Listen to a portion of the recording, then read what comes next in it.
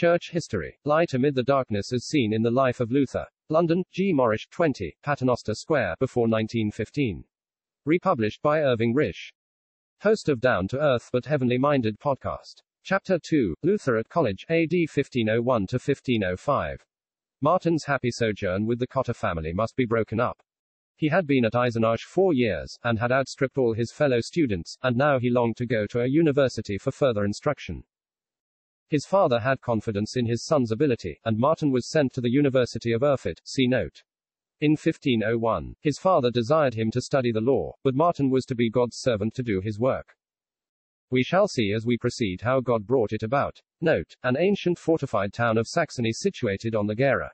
The Augustinian convent in which Luther used to live was burnt down, with all its relics, his portrait, Bible, etc., in April 1862. End of note. The professed Christianity in Germany in those days was the Roman Catholic. And at the University of Erfurt a great deal of time was spent in studying what was called scholastic philosophy, as set forth by such men as Scotus and Thomas Aquinas, and these things Martin, or as we must now speak of him, Luther had to study, but of which he afterwards declared his utter hatred. He took greater pleasure in the writings of Cicero, Virgil and others. Luther was not at this time a Christian, but he was a devout young man. He felt his dependence upon God.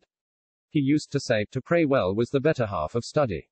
Now there was a library at Erfurt, and in this young Luther used to spend his spare moments, looking over the various volumes.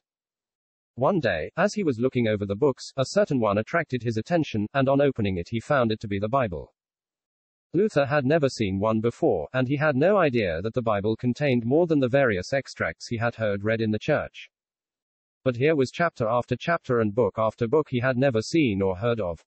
Only think how different the times were then from what they are now. Here was a young man who had professedly Christian parents, and had lived for years in a pious family, and yet had never seen a Bible. Books were then very scarce and very expensive, but besides that, the Roman Catholics used to keep the Bible away from the people, and not allow them to read it, saying that they needed the church to explain it.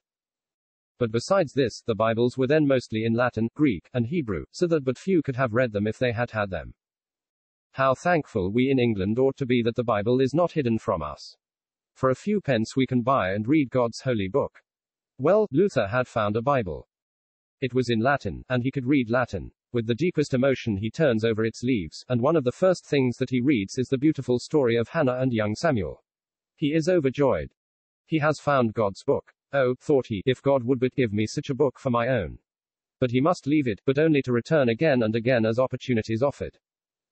The more he read, the more he wondered and admired. It was light, God's light, amid the darkness. Thus God had brought his servant Luther to his book, the Bible. God had many a battle for his servant to fight, and for this he must have God's weapon, and be able to use it.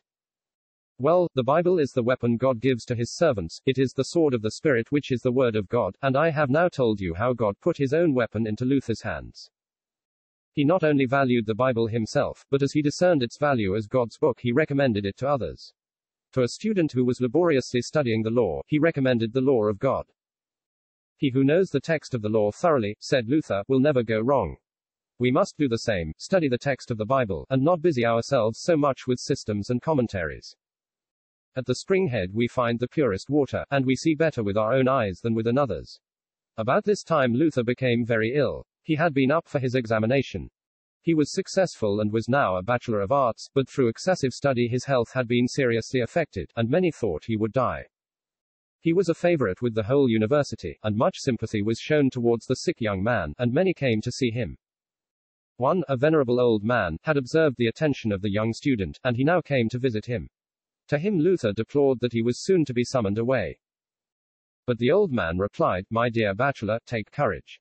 You will not die this time. Our God will yet make you his instrument in comforting many others. For God lays his cross upon those whom he loves, and those who bear it patiently gain much wisdom.